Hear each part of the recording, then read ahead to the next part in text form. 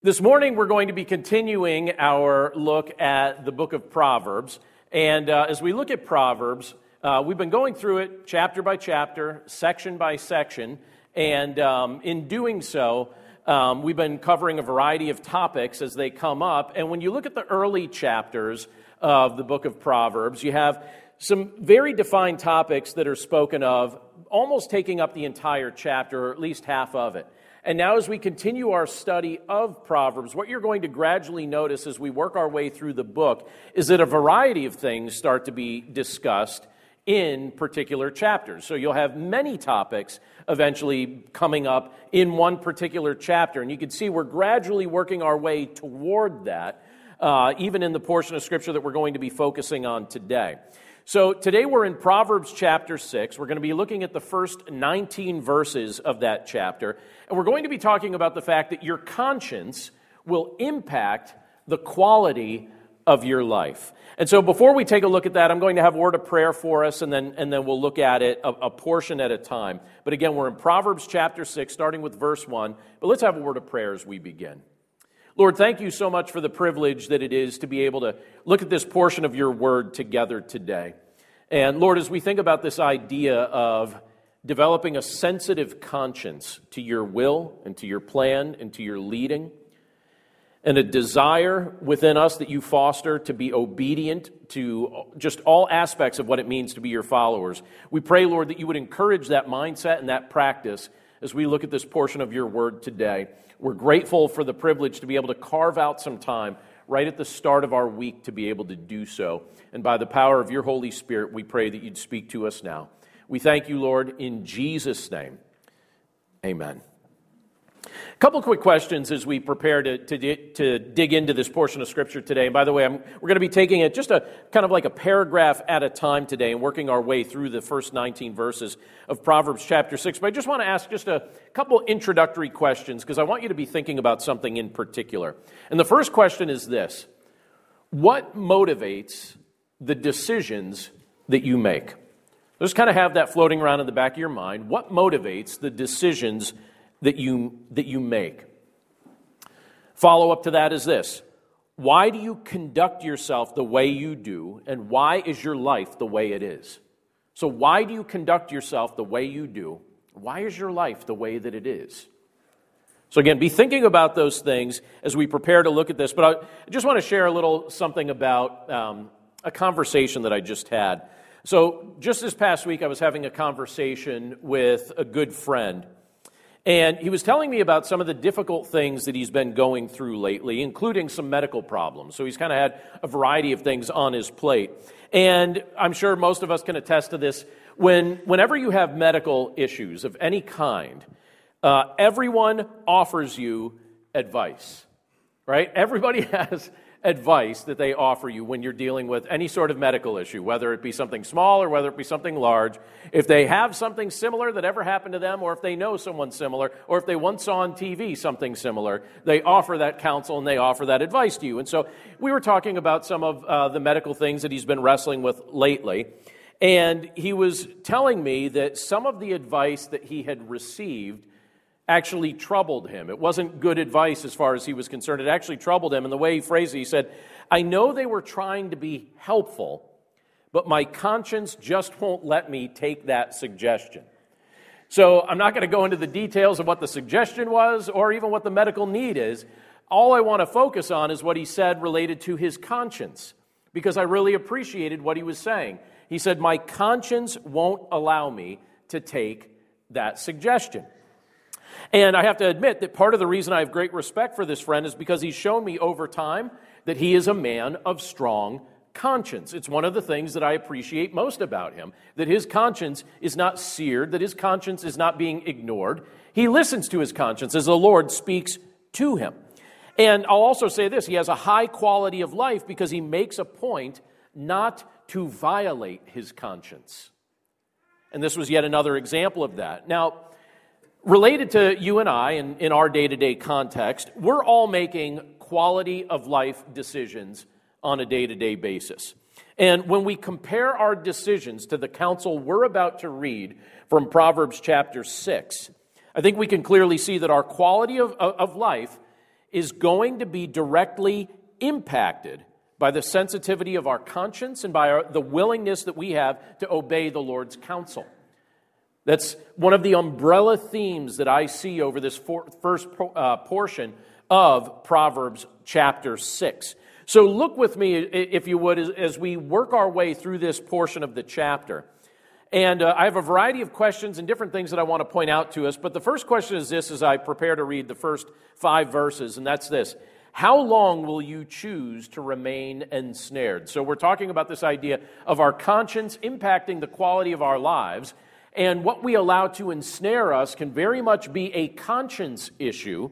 And so I just want to ask the question, how long will you choose to remain ensnared? Look at the first 5 verses of Proverbs 6. It says this, "My son, if you have put up security for your neighbor, have given your pledge for a stranger, if you are snared in the words of your mouth, caught in the words of your mouth, then do this, my son, and save yourself.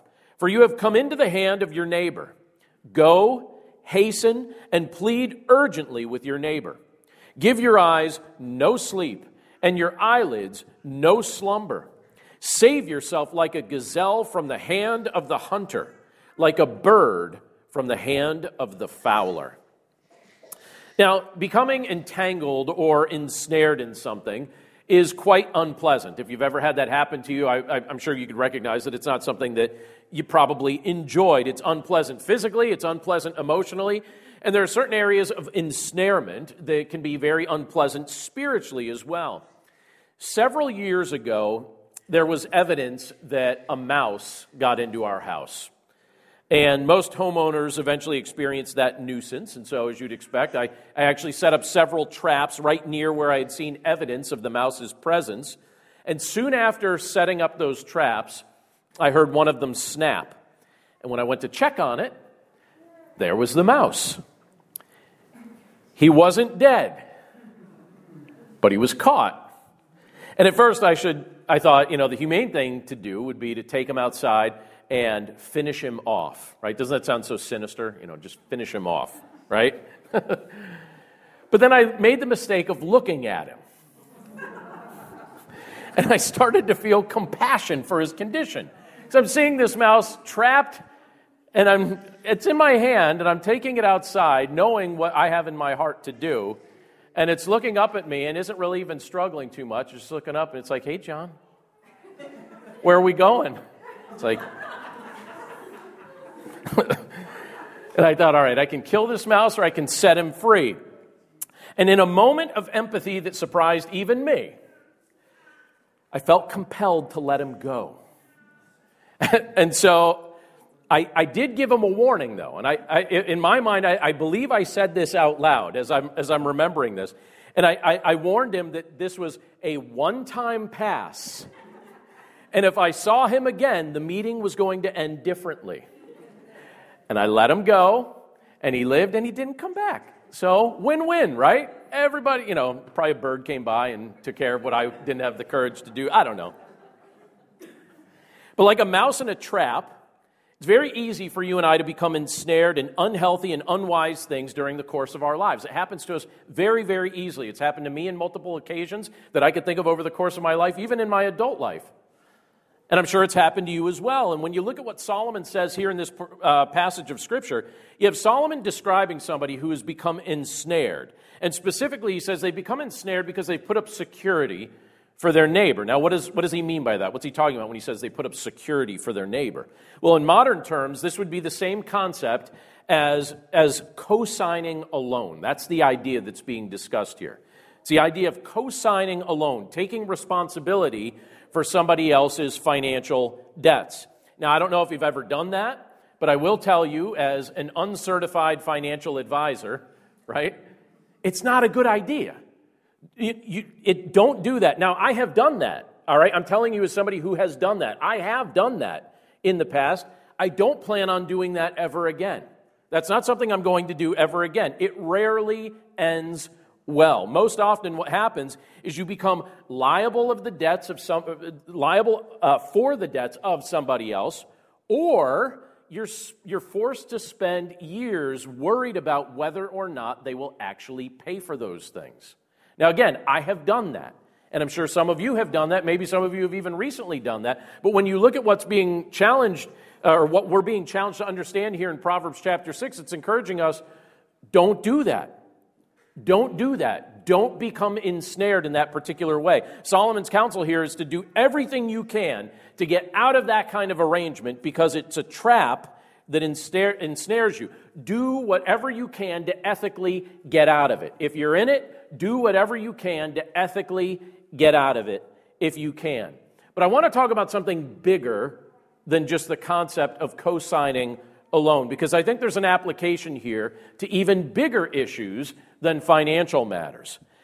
Because again, while pledges can ensnare us, right? While making, a pledge for the security of somebody else can ensnare us, financial security, these aren't the only things in life that tend to trap us.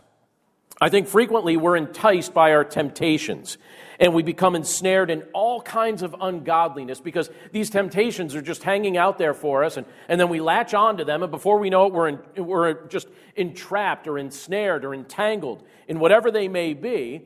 And these are the type of things that the Lord does not want us to remain ensnared in. And so one of the things that I'm quite thankful about is the fact that our Lord Jesus Christ looks at us with compassion.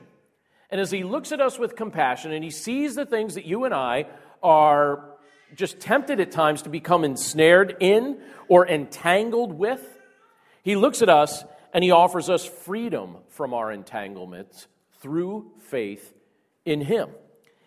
And as he blesses us with that freedom, he also reminds us not to return to our previous traps. He's encouraging us, don't go back to what you've already been freed from. A trapped life is not a quality life. An entangled life is not a quality life. I love what Scripture tells us in Galatians chapter 5, verse 1, reminding us of these things. It says, "For freedom Christ has set us free.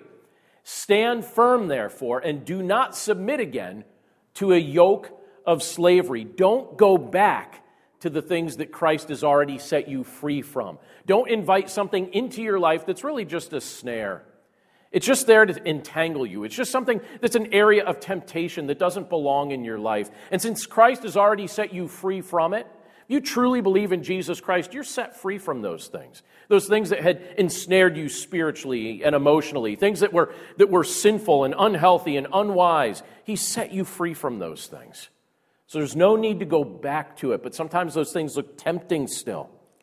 And what Scripture does is it holds these things up to the light, and it shows us the downside of what happens when we give in to those areas of temptation. And Scripture reveals to us that Christ has set us free. For freedom, Christ has set us free, meaning he has set you and I free to live a life that is not tangled up with the sin that we were once ensnared by.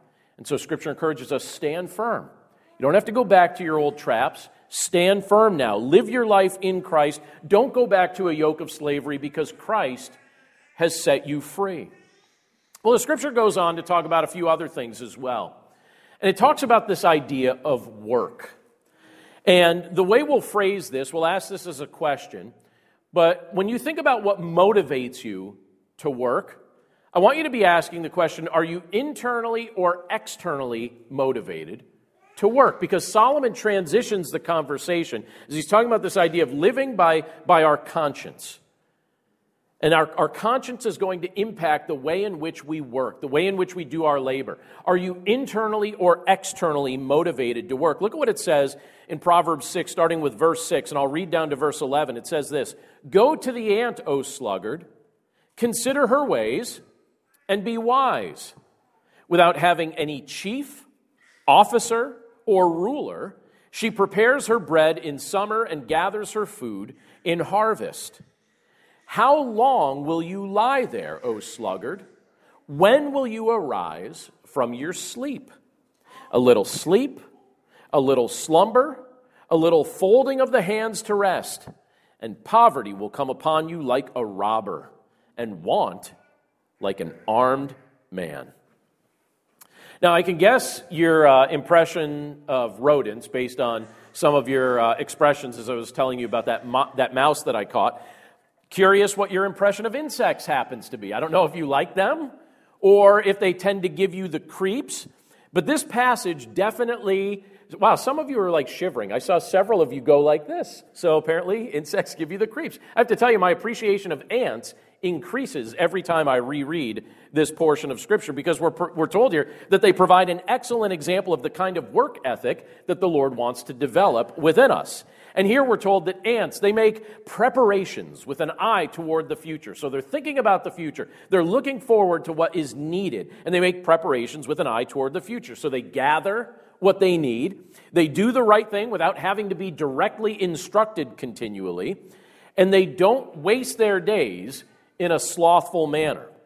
Now, on the other hand, this world is filled with many people who have been created in the image of God, and yet they choose to sleep away the time that they could be using to make a meaningful contribution with their life. And Solomon here tells us that excessive slumber and laziness lead to poverty.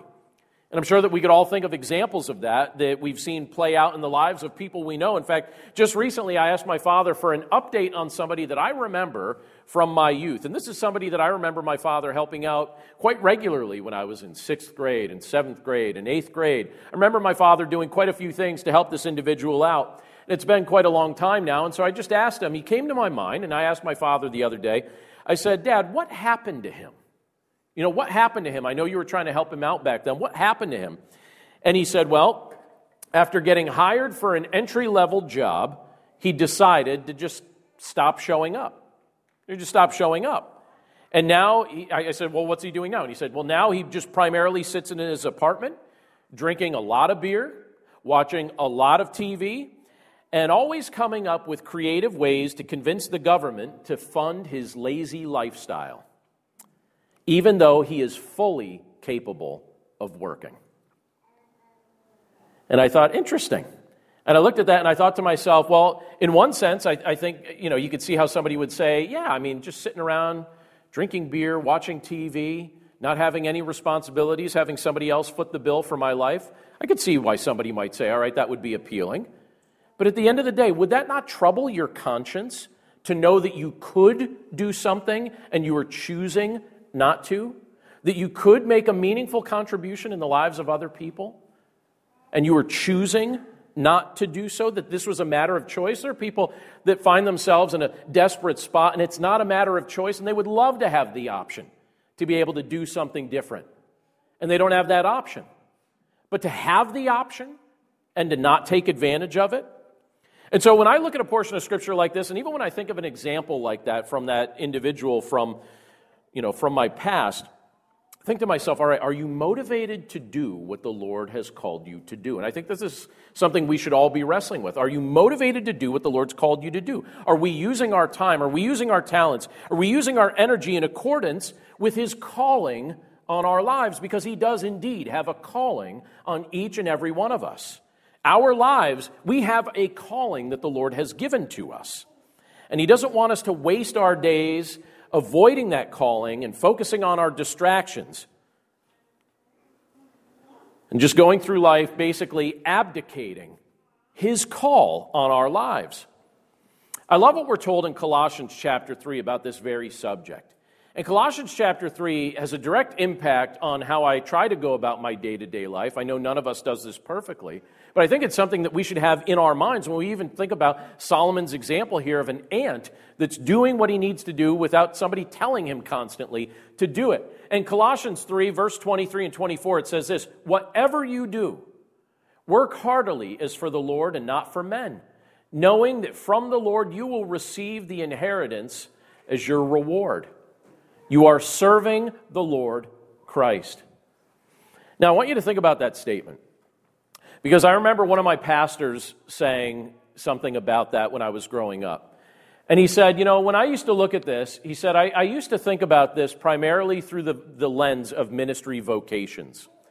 He said, I used to think, before I was a pastor, I used to think about the fact that, that would be a high calling if the Lord placed that upon my life. And then he thought, well, you know what? Even higher than that are those that say, I will submit myself to a calling to serve in mission work, in a variety of places. And so he elevated those two things, and then he came back to this and was studying this and was thinking about this, and he said, that's not really what it's getting at. It's saying, whatever the Lord calls you to do, whatever it is, the Lord intentionally does not call us all to do the same exact thing. Every one of us has a role to play, and one of the things I've become so convinced of over the course of my life is the fact that the Lord intentionally puts people in different industries and in different fields and in different professions because he wants an ambassador there. He wants an ambassador in the world of mortgages and real estate. He wants an ambassador in the school district. He wants an ambassador in the insurance field. He wants an ambassador in politics. He wants an ambassador over here. He wants an ambassador over there. He wants somebody to preach. He also wants somebody to do foreign mission work. But he puts his ambassadors in all different fields. And what the Scripture is actually telling us is, listen, whatever you do, whatever it is, if it's contracting work, if it's retail work, if it's restaurant work, whatever it is, whatever you do, work heartily for the Lord. Not for men, for the Lord.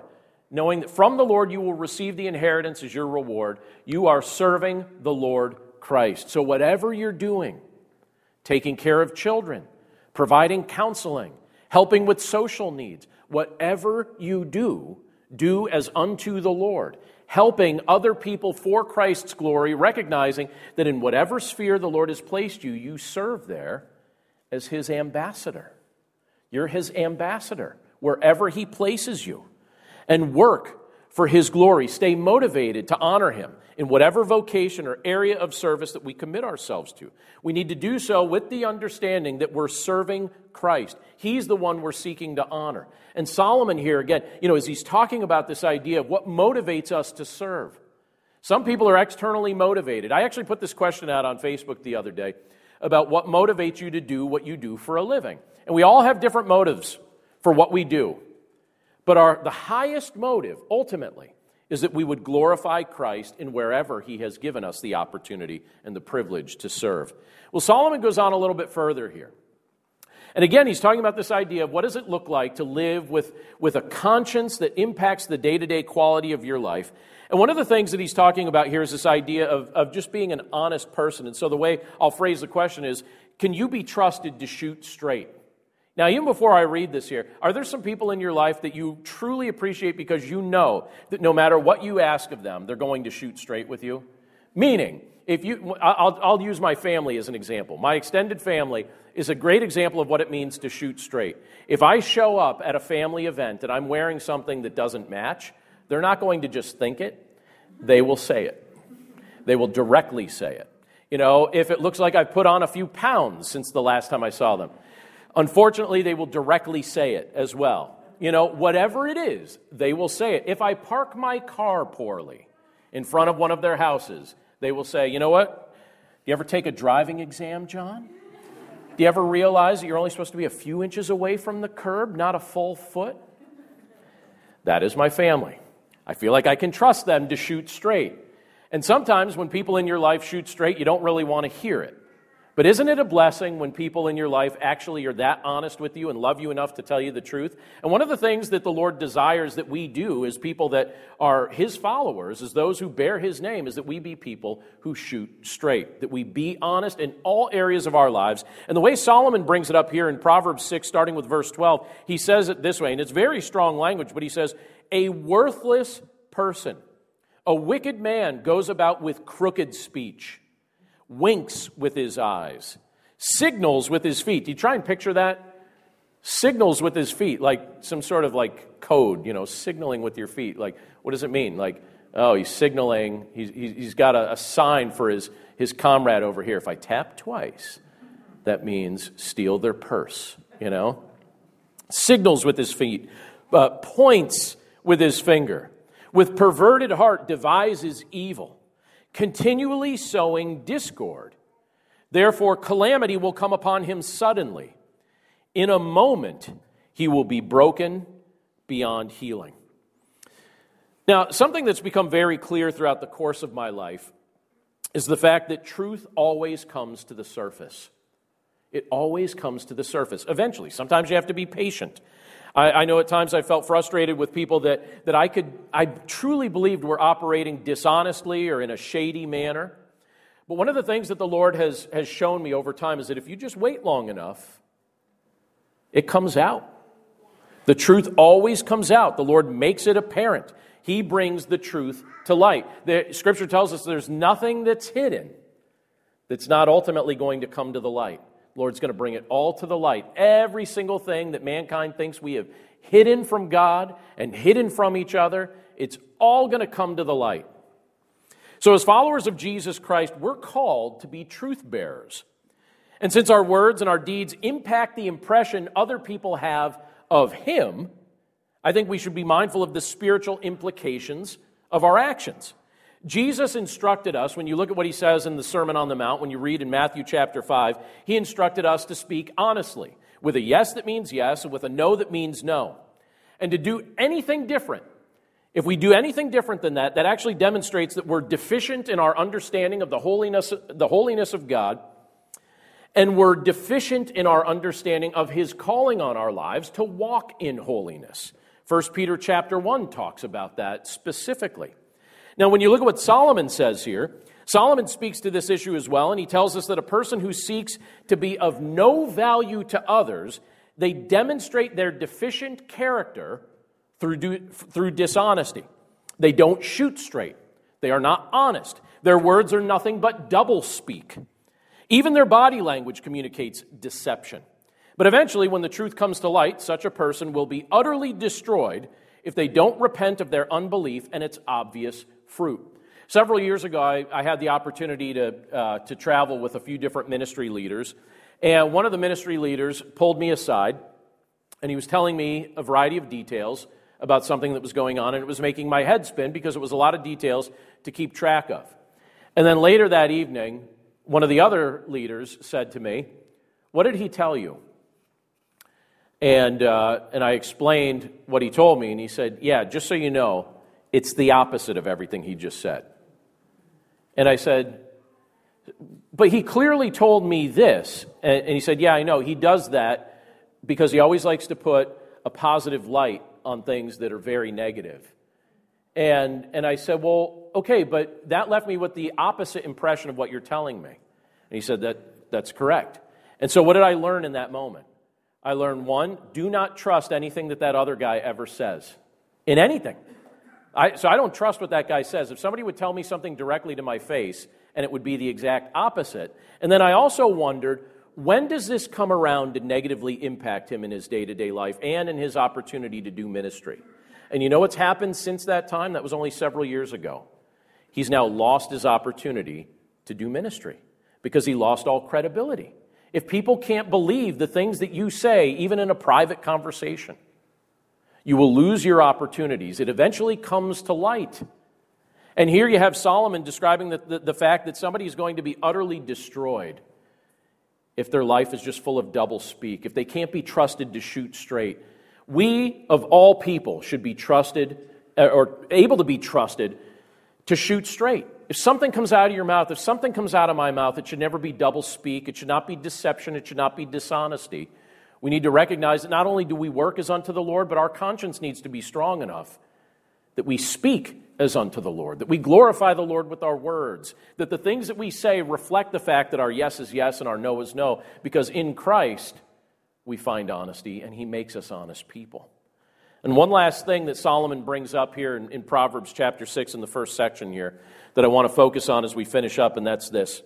When you look at verses 16 down to 19, there in this portion of Scripture, he gives us the opportunity to kind of wrestle with a thought that we can either be people who make life better or we can make life bitter. So are you someone who makes life bitter or do you make life better?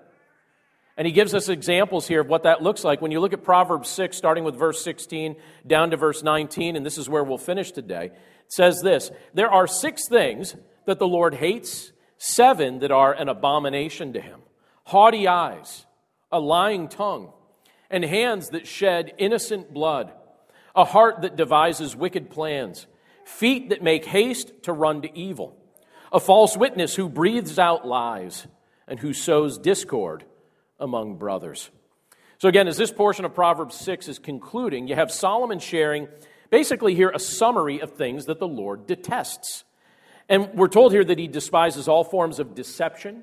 He despises all forms of injustice and wickedness and division. These are actions and attitudes that reflect the motives of Satan. They don't reflect the heart of Christ. So as Satan was cast away from the Lord's presence, so too will those who persist in their rebellion and their unbelief. If they persist in the rebellion and the unbelief of Satan, they show that Christ is not Lord of their life. They show that Christ is not Lord of their heart. But as followers of Christ, we've been blessed with a much greater option. So instead of making the lives of other people bitter, we have the privilege, we have the opportunity as people who have been empowered to do so to make people's lives better. As the power of the Holy Spirit is accomplished and working, just working itself out throughout the course of our lives. As He works Himself, as He works His power out throughout the course of your life and throughout the course of my life, we actually have the opportunity to make people's lives better, not bitter. True quality of life is found through Jesus Christ. And we're graced with the blessing of investing that quality in the lives of those we interact with. And as I read this portion of the book of Proverbs, it seems very clear to me that the Lord is encouraging us to be people who basically just maintain a conscience that's sensitive to His guidance and sensitive to His wisdom. And as we do so, what ends up happening is we experience a greater quality of life, and we find ourselves positioned to contribute to the quality of life of others in a Christ-centered manner. Earlier this week, I'll finish up with this. Earlier this week, I received a phone call from someone that I've known for a long time. And I won't go into the details of the call other than to say that there was somebody in his life, when you look at what's stated here, one of the things that it tells us that the Lord despises, that the Lord hates, is this idea of sowing discord among brothers. And this friend of mine called me up earlier this week, and he was just telling me about a context that he's dealing with, where someone in his day-to-day life is sowing discord in his particular life context. And do you ever get a phone call that you think that the person is calling to ask your advice on something, but really they're just calling to vent? And I realized at first I thought I was there to give advice, and then I realized, no, I'm just here to listen. And so it was one of those phone calls where I thought, all right, I'm just here to listen. But what I heard in my friend's voice was sadness and brokenness because somebody in his life was now sowing discord that was causing division with him and several other people.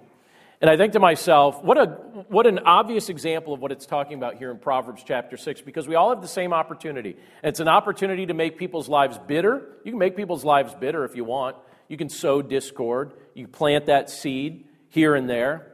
You could hurt other people if you choose to with your words, with your actions. But obviously that's not Christ's desire for us. It's not to sow discord. We're not called to make people's lives even more bitter. By the grace of God, as our quality of life improves through faith in Christ, we have the opportunity to, just with the overflow of that, to invest that overflow in the lives of other people and help them understand what it means to live in a Christ-centered manner. And as our faith matures and our conscience grows stronger, to continue to say yes to the Lord, even when this world is throwing things in our face that we want to say yes to at times, but we realize that saying yes to Christ is always better than saying yes to the things of this world. And so we have the privilege to live this out. You have Solomon challenging his readers to understand these things, and he shows it from different angles, this idea of living by conscience, this idea of ultimately submitting our conscience over to the Lord and then living out what it means to have genuine faith in Him. But even though this portion of Scripture was written a long time ago, you and I have the privilege as men and women who are empowered by the Holy Spirit to put these very same things into practice. Your conscience will impact the quality of your life. If you listen to the Lord's direction, the quality of your life will improve, even in the midst of seasons of testing and trial. And I believe that the overflow of that is going to impact the quality of the lives of those that you have the privilege to interact with as well. Let's pray. Lord, thank you so much for your word. And thank you for the privilege that it is to be able to look at it together and think about it. Lord, there's just so much wise counsel when we read through the book of Proverbs that, Lord, in some respects, it looks like we're talking about all different topics. But even when we look at a portion of Scripture like this, we just bring it right back to the fact that ultimately you're calling us to be people who have a sensitive conscience, a conscience that's sensitive to your leading, a conscience that's sensitive to your direction. And you invite us, as you empower us through your Holy Spirit, to be obedient to you. As we trust in your Son, Jesus Christ, as we're indwelled with your Holy Spirit, as we're empowered to walk by faith, we know that that has an impact on our quality of life. We know that it has an impact on the quality of life of those that we have the privilege to interact with. And we just pray, Lord, that whatever we do, whatever it is, whether we think it's the most menial activity or the most grand activity, that whatever it is, that we would say, all right, Lord, this is the task you've given to me today. I pray that I would glorify you in it. So whether it's preaching a sermon, or whether it's visiting a foreign land, or whether it's working in a machine shop, or whatever it may be, Lord, I pray that we would do so for your glory, as unto you, so that your name would be honored, so that your name would be lifted up, so that others would have a glimpse of what it means to know you and be transformed completely by you. So again, Lord, we're grateful for this portion of your word. We're grateful that you've given it to us today to be able to reflect on and to be able to think upon. And Lord, we pray that by your grace that we would live it out. And we pray this all in Jesus' name. Amen.